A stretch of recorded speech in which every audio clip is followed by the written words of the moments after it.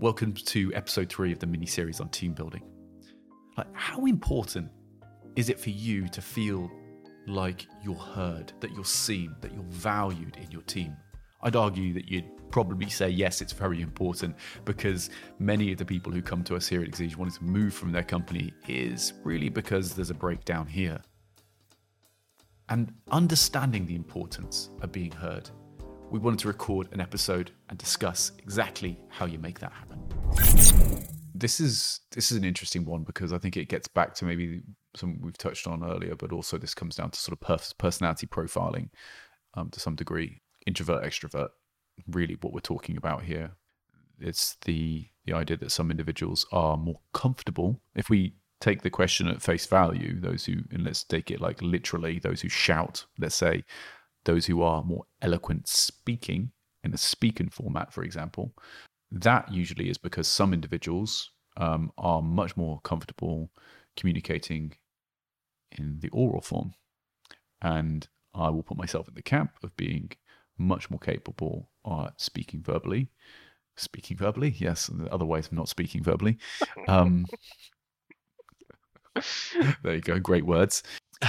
And I think if you know in your team as a great leader, you have to be very aware of the composite personalities that you have around you and make room for them.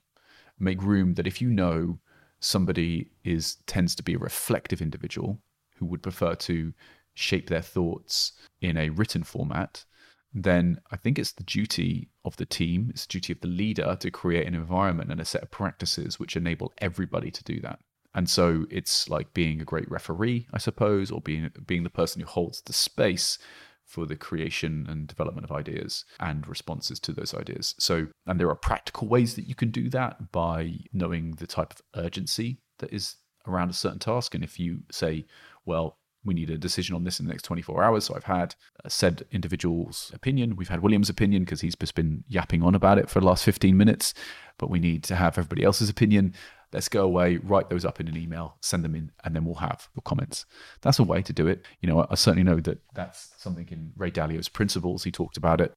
They pioneered at Bridgewater, was this idea of ensuring that if individuals are more reflective, that they're given time to respond in a way that's more appropriate to their superpower. If though we look at it as slightly more sort of euphemistically, those who shout the loudest, those who are maybe the most assertive in a team, then again, it's a similar discipline. It's probably maybe more assertive via written format. They may be the person who bombards everybody with reams upon reams of information or written word. Then I just think it's really important, again, as a leader, that we have a way to keep an open space and that we say to everyone, look, we want everyone's opinion, but it comes back to courage and assertiveness. Right? I want everyone's opinion here. Who is the most believable person to have an opinion on this given subject? Okay, then I want you to step forward with assertiveness and courage and give me your opinion. And that just comes from a cultural process. There's sort of layers in there, but I think it all starts with an environment of trust that we've talked about. Do people trust that they can give their opinion? They can be right, they can be wrong. Then we have to make sure we're picking the right people who have courage and who have a level of assertiveness. We can be encouraging those qualities.